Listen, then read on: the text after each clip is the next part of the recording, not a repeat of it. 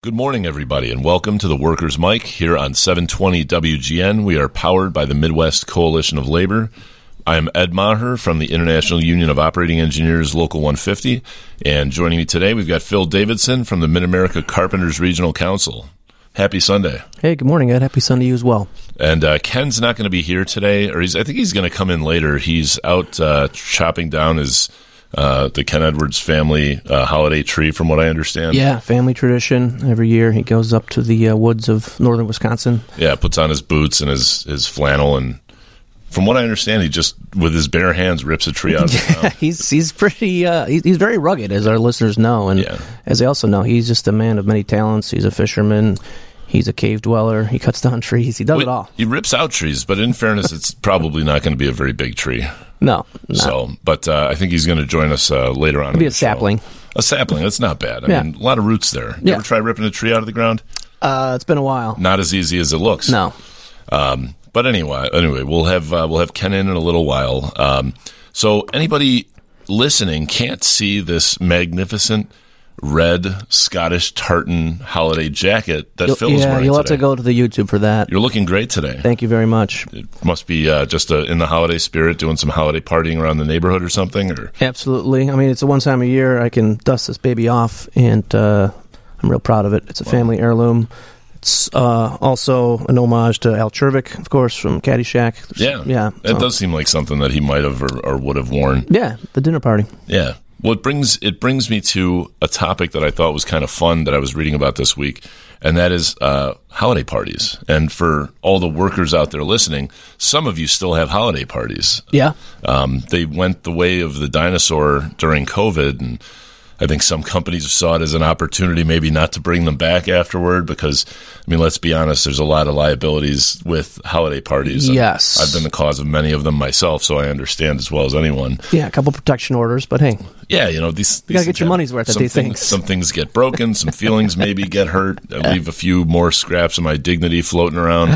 But yeah, there was a column put out this week that I thought was interesting by a woman named Elaine Swan from Swan's School of Protocol, which seems like something from, a Charles Dickens novel. Yeah, it almost sounds like Emily Post or something. Yeah, but, it was how to survive a holiday party. And I think this could be useful information for anybody out there that's still has one coming up. And is this from like an HR perspective or just from a lady giving you advice? This is from a school of protocol. Okay, so school of protocol. I'm thinking this is like, think of the training that the royals go through in England where, it's all about observing every manner. I think this is what this woman's wheelhouse really is. So. Okay, so this is like debutante rules. Yeah. Okay. So for debutantes like me that are trying to be the belle of the ball, the number one rule, of course, is don't make a spectacle of yourself.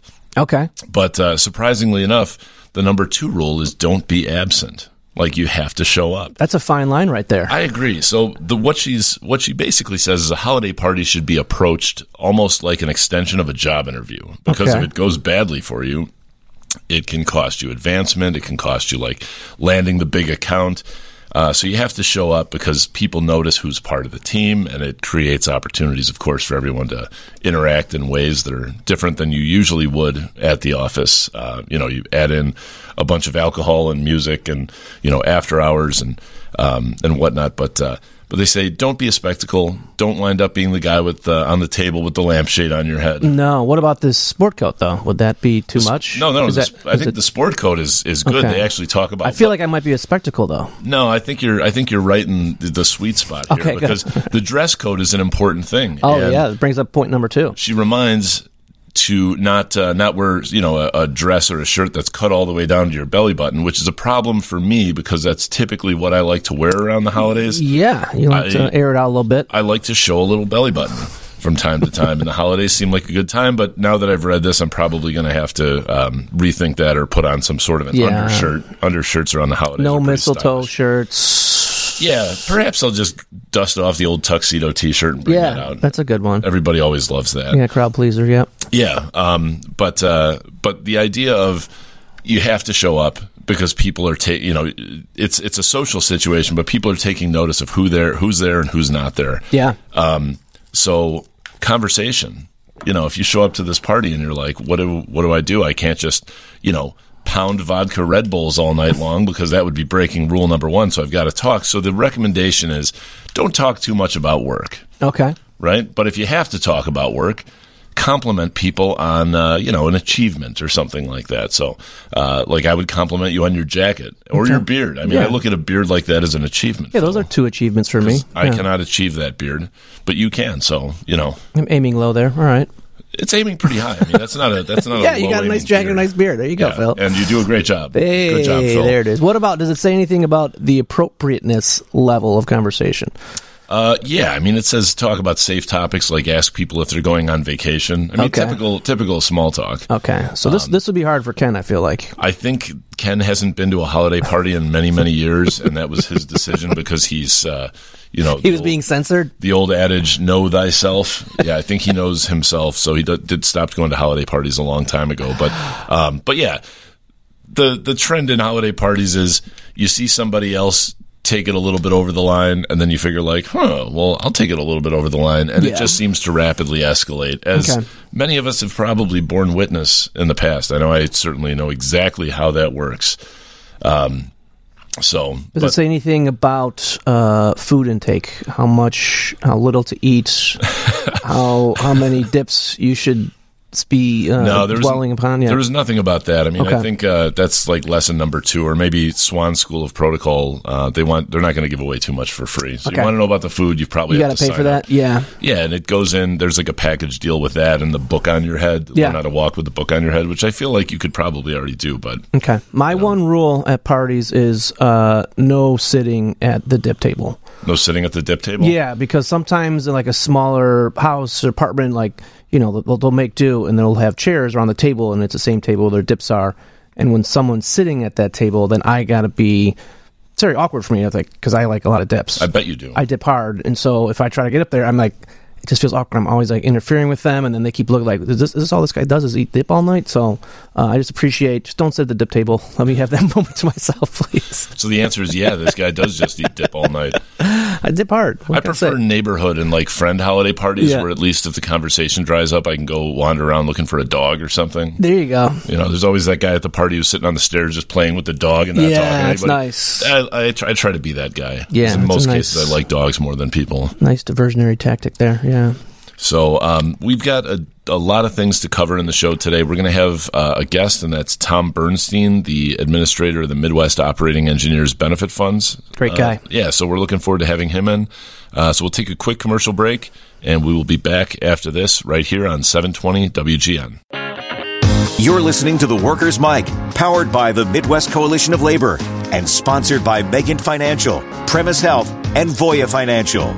Welcome back to the Workers' Mic on WGN 720. I'm Phil Davidson with the Mid-America Carpenters Regional Council, here with my good buddy Ed Maher from Local 150, and we are going to talk about a topic that was some big news this week.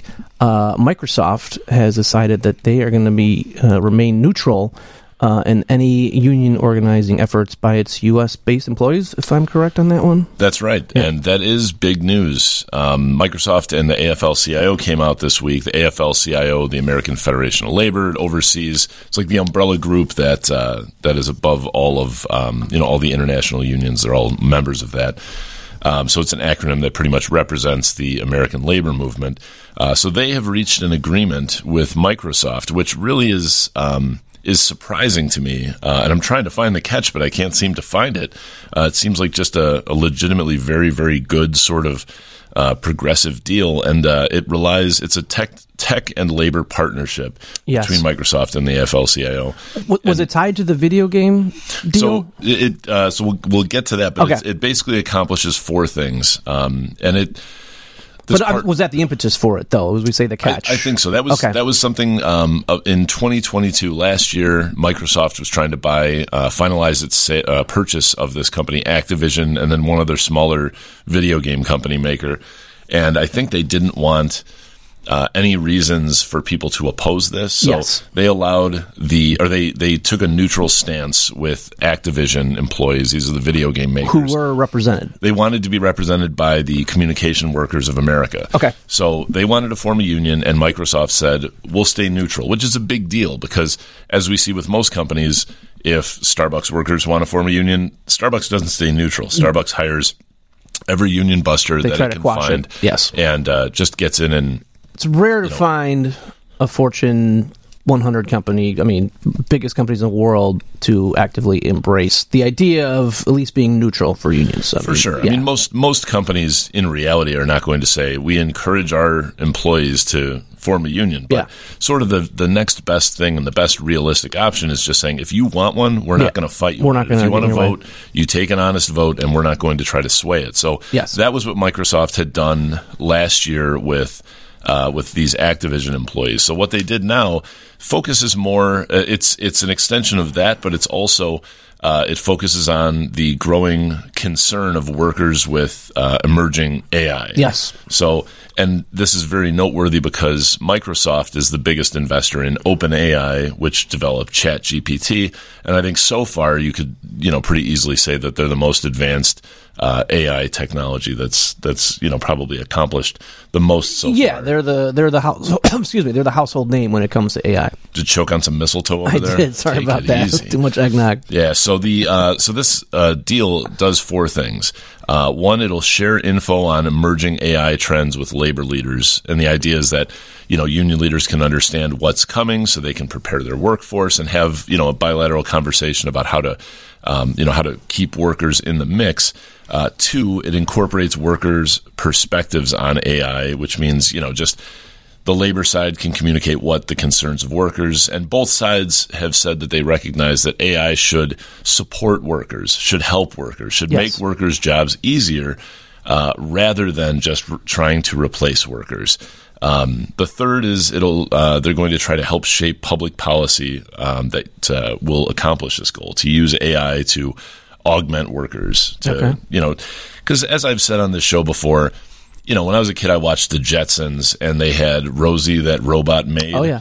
And it was like, cool, if we ever get to a place in society or civilization where we have robots or, artificial intelligence, it can make our lives easier. But, I think the fear that's driving this is that it's just going to put people out of work, which, seems like kind of a raw deal. So that, again, is what kind of brings us to all this.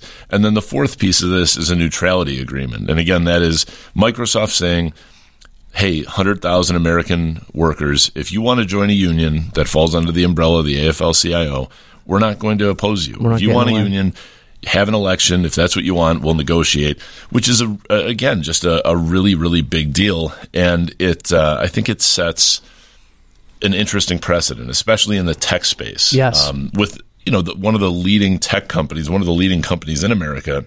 In the world, yeah. Right, to be doing this.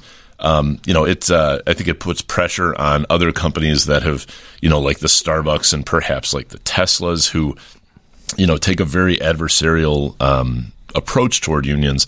Microsoft is just saying, hey, if this is what you want, because I think they're seeing the trends with the American workforce that people do want unions, that people want a better deal at work. Even if it doesn't come in the form of a union, sometimes they'll talk about forming a union in the hope that their employer will start to, loosen up their pocketbook or give some extra vacation time or whatever, other workplace benefits or, enhanced conditions.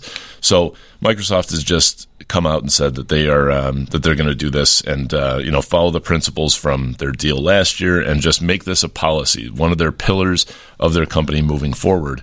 And it's something that I can't really think of there being a precedent for. No, and you better believe other companies in the tech world are going to be following this precedent that they set and seeing what opportunities. And I wonder, speaking of the multinational largest companies in both America and the world, Starbucks has softened their stance slightly with unions. We know that they've been pretty anti-union over these last 5, 6, 7 years when some of their stores began organizing, but they recently sent a letter to Workers United saying that they'd like to come to the bargaining table. And now, granted, obviously there's ulterior motives here, but you wonder if more and more companies start to see that the biggest companies again in the world are starting to soften their stance and recognize bargaining efforts on behalf of their employees, that maybe this is a trend that'll continue, which would be beneficial for everybody. And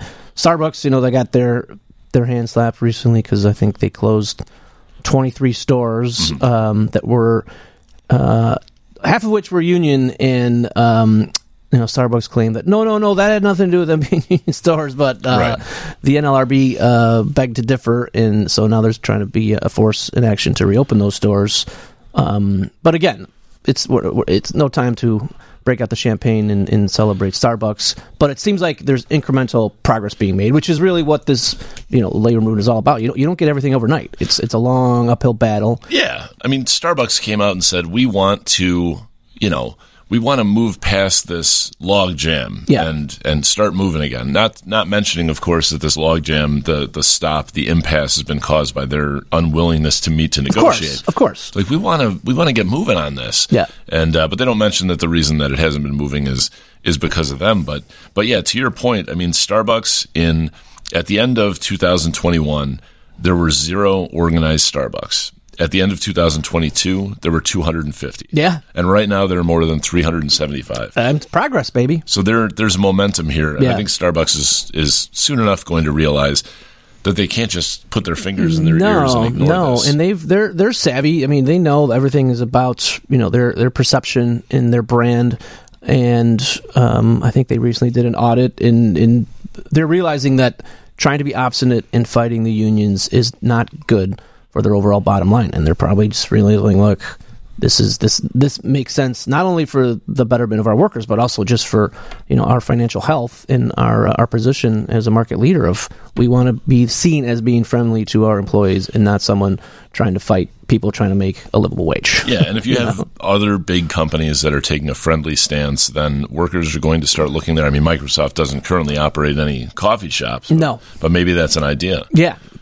Bill Gates, I know you're not with Microsoft, but if you're listening, and I know that you are, coffee shops. They're in Seattle. Yeah. AI can't serve coffee, so put your people out there and take on Starbucks. Yeah, correct. But speaking of AI serving coffee or serving food, there's nice segue. Funny, you like that? There's a funny story about who eats Hardee's. Probably nobody who's living past the age of 40, but Hardee's. Let's not be too judgmental there, but go ahead. Have you eaten Hardee's? It's been a while, you're right. But Carl's Jr., which I think is the same company. I think so. Yeah, I've had Carl's. I'm not hating on Hardee's or Carl's Jr. I'm just saying that every time I've ever eaten in my life, I felt like I was going to have a heart attack. Yeah, they're known for that. Yeah, but so they were toying with AI software in their drive-thrus? Correct. Yeah, they.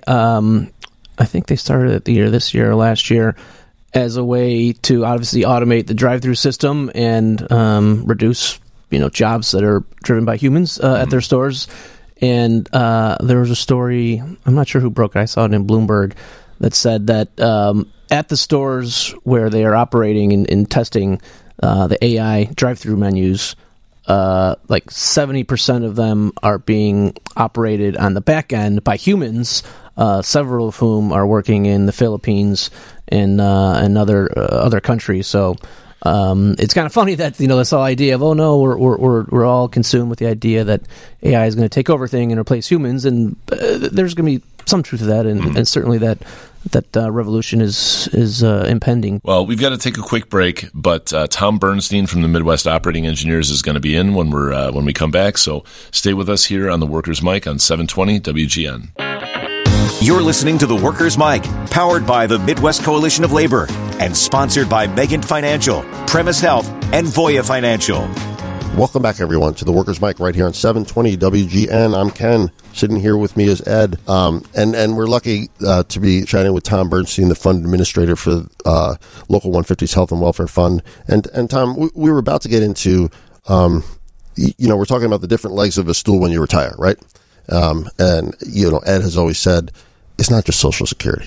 It was never meant to be the sole, carrier for you for the rest of your life. It was supposed to be one leg of the stool. And even the guy who started 401k plans has done interviews for the last 10 years saying, I'm sorry for how this has turned out. This was never supposed to be somebody's sole source of retirement income. Well, when they started Social Security, you collected at age 65. The average age of death was like 66 or 67. Yeah.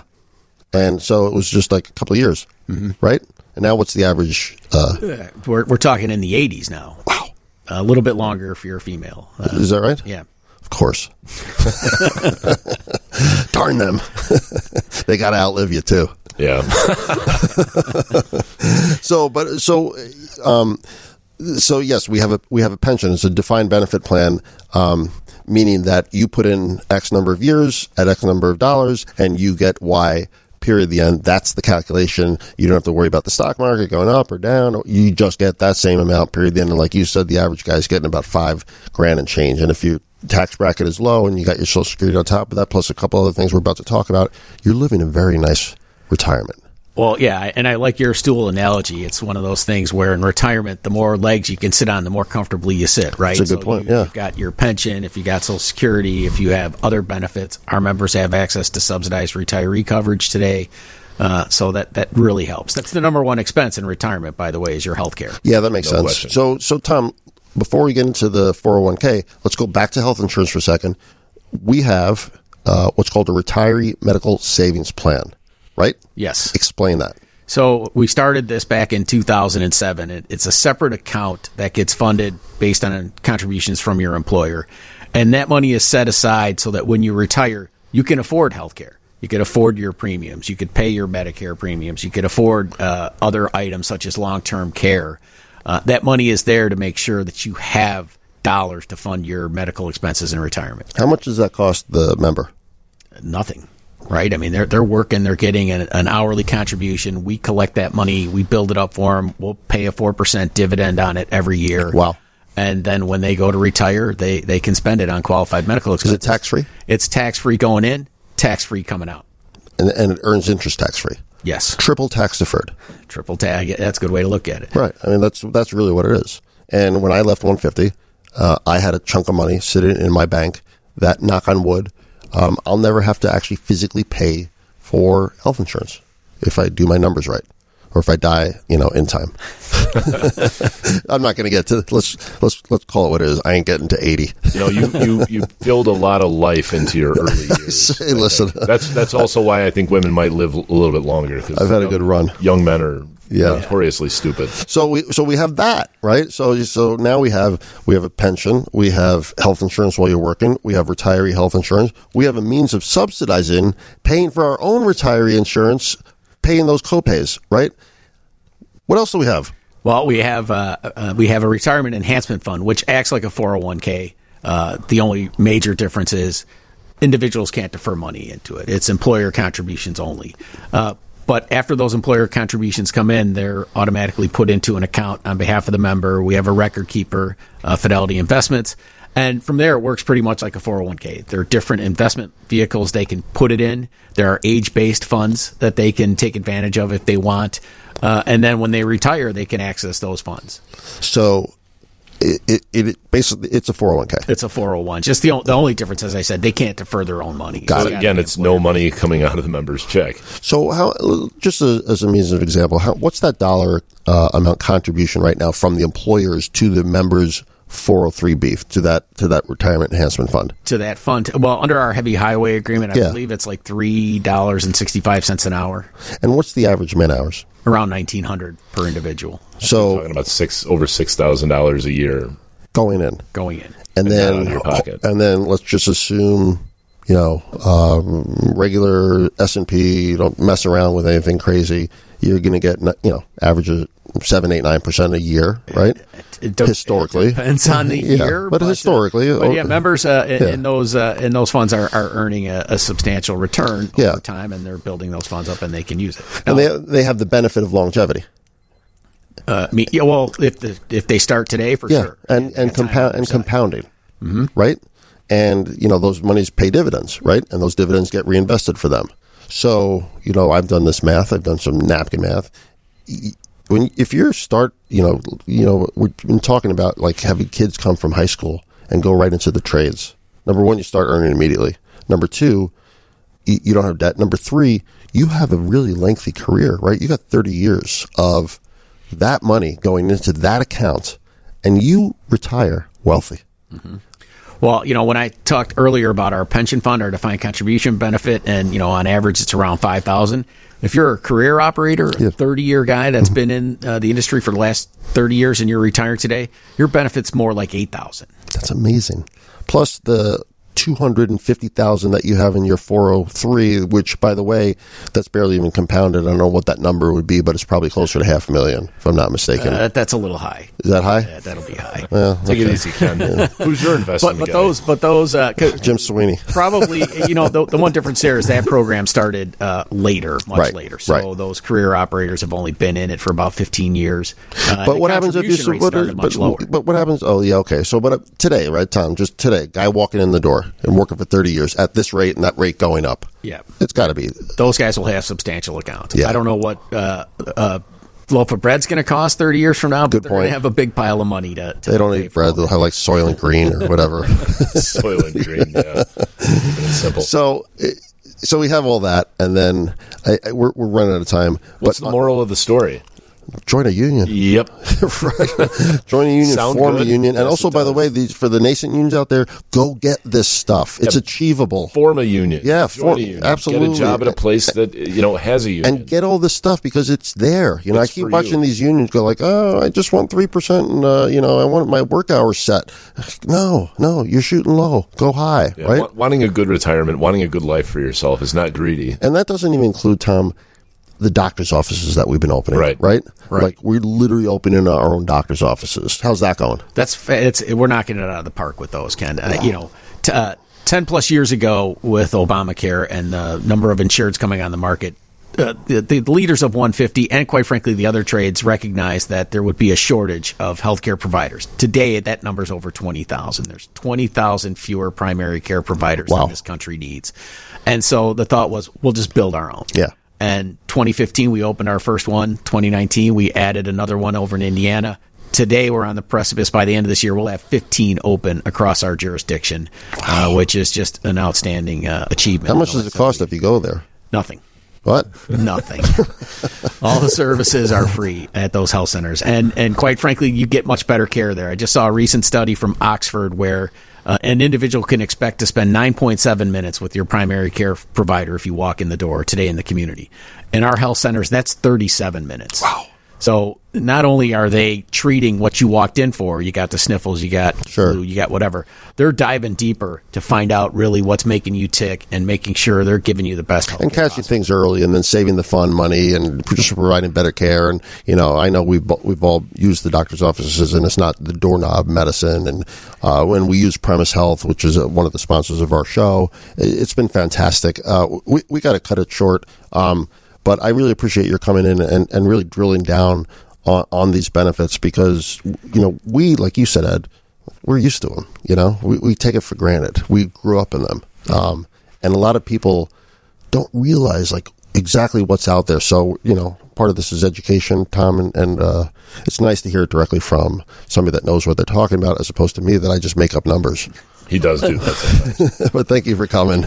We've been talking to Tom Bernstein, the fund administrator with the Midwest Operating Engineers. We will be back right here on the Workers' Mic, 720 WGN.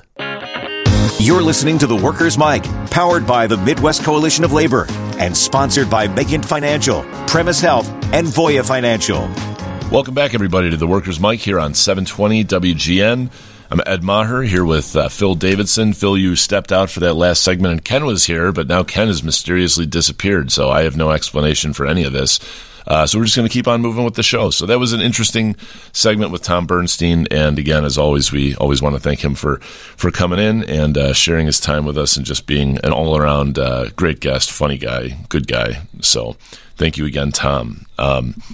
Wanted to get into a little bit. It's not the end of December yet, but we're getting pretty close. So I wanted to talk a little bit of year in review with you. And I read a great column. It was a little more than a week ago.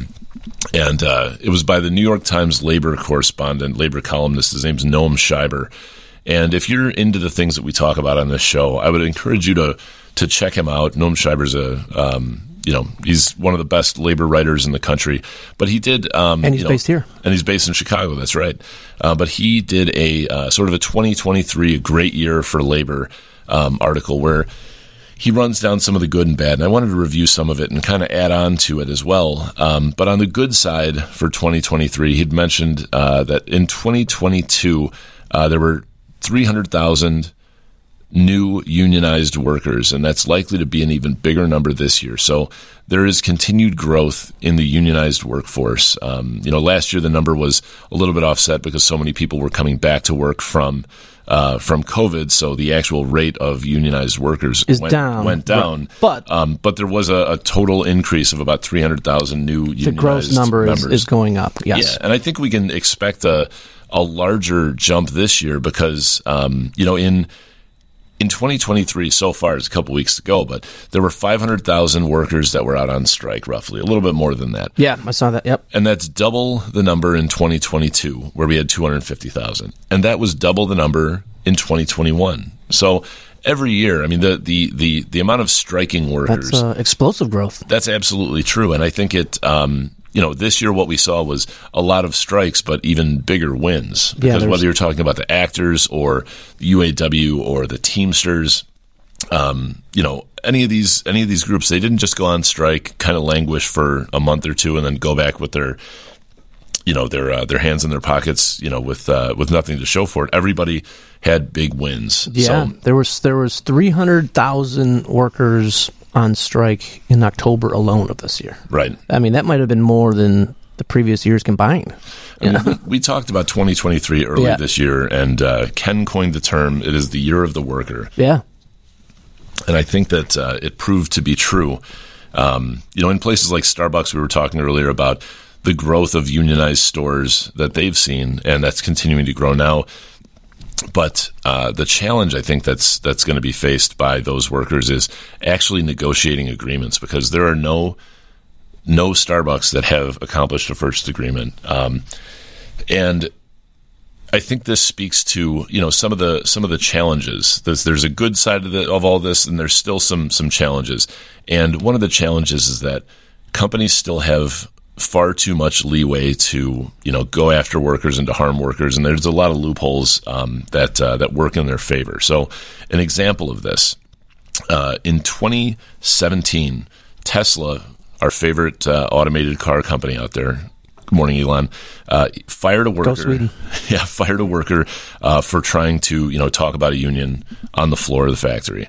In 2021, 4 years later, after investigating it, the National Labor Relations Board found that this was illegal. They ordered that this guy be reinstated and be given back pay for all the work that he missed. So that's 4 years later. They say, rehire this guy and give him back pay. Tesla appealed it in federal court. They lost. They're continuing to appeal it today. So we're talking 6 years later. For one employee. One employee. Somebody said, hey, you know what? We should have a union here. He got fired, which is illegal. Yeah. You can't fire a company someone with for... a $1 trillion valuation. Right. You can't just fire someone for saying, hey, we should have a union. That's a federally protected right for any worker in any workplace. Yes. And they did that. And 6 years later, this guy is still out of work. So if companies can do that, and they know that they can stretch it out for 6 years, maybe they don't do it just to one worker. Maybe they do it to a whole bunch of workers, like Starbucks shutting down 23 stores. Yeah. Because what are the odds that there's actually going to be, a penalty that outweighs the benefit? The benefit, of course, being, hey, we're going to scare people and we're going to show them, if you talk about this, we're going to fire you. It might be illegal, but what are you going to do? Sit at home for 6 years waiting for something good to happen? Is the union going to pay you for 6 years? Yeah, as we talk about all the time, the deck is definitely stacked against the worker, unfortunately. Right. So a lot of this comes down to labor law. A lot of it comes down to regulations with the National Labor Relations Board. There's a lot of reason for optimism, because we've seen so much, grassroots enthusiasm for this type of stuff from workers across the country in 2023. But for the last couple of years, these years with explosive growth that we've been talking about, workers also have a cheerleader at the podium at the White House, right? Yeah. The president has taken the back of workers, walked a picket line with the UAW.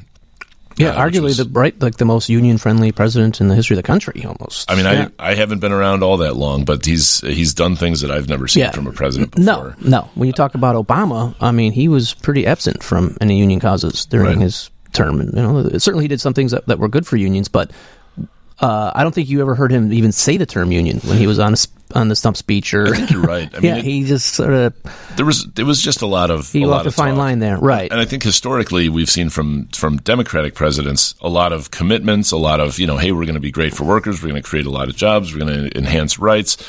support my campaign, and then you get elected and nothing happens. Correct. And certainly never showing up at an actual picket line and supporting workers. Well, that was the first. Yeah. Biden, I think, was the first president in American history to do that. So you got to give him credit for that. And on the other side, of course, under previous President Trump, the NLRB, the Labor Relations Board, oversees a lot of these little regulations that are kind of way down in the weeds for most people as far as visibility, but carry a great deal of importance in how these things function, how union elections function or allowed to proceed or not, and how workers and more likely employers are penalized for going after workers that are trying to unionize. And under Trump, the NLRB was gutted, and the people that were put in charge of it and their general counsel were extremely anti-union. So, with an election coming up next year, this sort of momentum that we're talking about is approaching a crossroads. It can go one of two ways, I think, because we have a body of history to talk about from both of the people that are vying for this job. One of them has been very pro-union, has supported the growth of workers, and one of them has done pretty much exactly the opposite. Stymied growth. Yeah, on the union front. So 2024 will be a pretty consequential year. But as far as 2023 has gone, I think it has lived up to its billing as the year of the worker. Yeah, and I think the one quiver that the union movement continues to have, arrow in its quiver, is that families are still, they're still behind the eight ball when it comes to household income. I saw something that said median household income adjusted for inflation has fallen nearly 5% in the past 4 years. So that's tragic. We need to correct that, but I think that is what's spurring this continued renewed interest in unions and collective bargaining. It's like, I'm watching companies continue to record record profits. With inflation happening, my income, I'm losing money every year. How do we solve this? Well, I get better deals, I get better benefits, I get better wages. And how to make that happen? I collectively bargain, I join a union. So I think the momentum could change if all of a sudden people start receiving record wage increases and their wages are able to keep up with inflation. But I don't really have much hope or optimism for that in the next decades. So I think that that's what continues to provide the wind behind the sails of the labor movement. Of if you feel like you're not earning what you should be earning and what you're capable of earning, and enough to take care of yourself and your family if you have one, this is the time to organize. And I think I don't anticipate any stoppage in this momentum in the next 10 years ahead. I think it's only going to continue to increase. So hopefully this year was a first in what's many to come in terms of bringing on more and more people into the labor movement and continuing the fight and representing the working class. Right on. Yeah. Well said. Yeah. Success breeds more success. Yep. So hopefully we'll see this, and things aren't getting cheaper. It's not getting any easier to keep up with the cost of things. So I think you're right. People are going to be asking for more just in you have to. Trying to just keeping up, not get ahead, but just keep up. So the one thing you can point to is that union workers make more than non-union workers. That's gospel. Yeah. There's no disputing that. Yeah, and there's just an unrivaled track record of that. So. All right, well, we are out of time, but we'll be back next week here on The Workers' Mic on 720 WGN. The preceding episode of The Workers' Mic was powered by the Midwest Coalition of Labor and sponsored by Megan Financial, Premise Health, and Voya Financial. For additional information and podcasts of The Workers' Mic, visit WGNradio.com.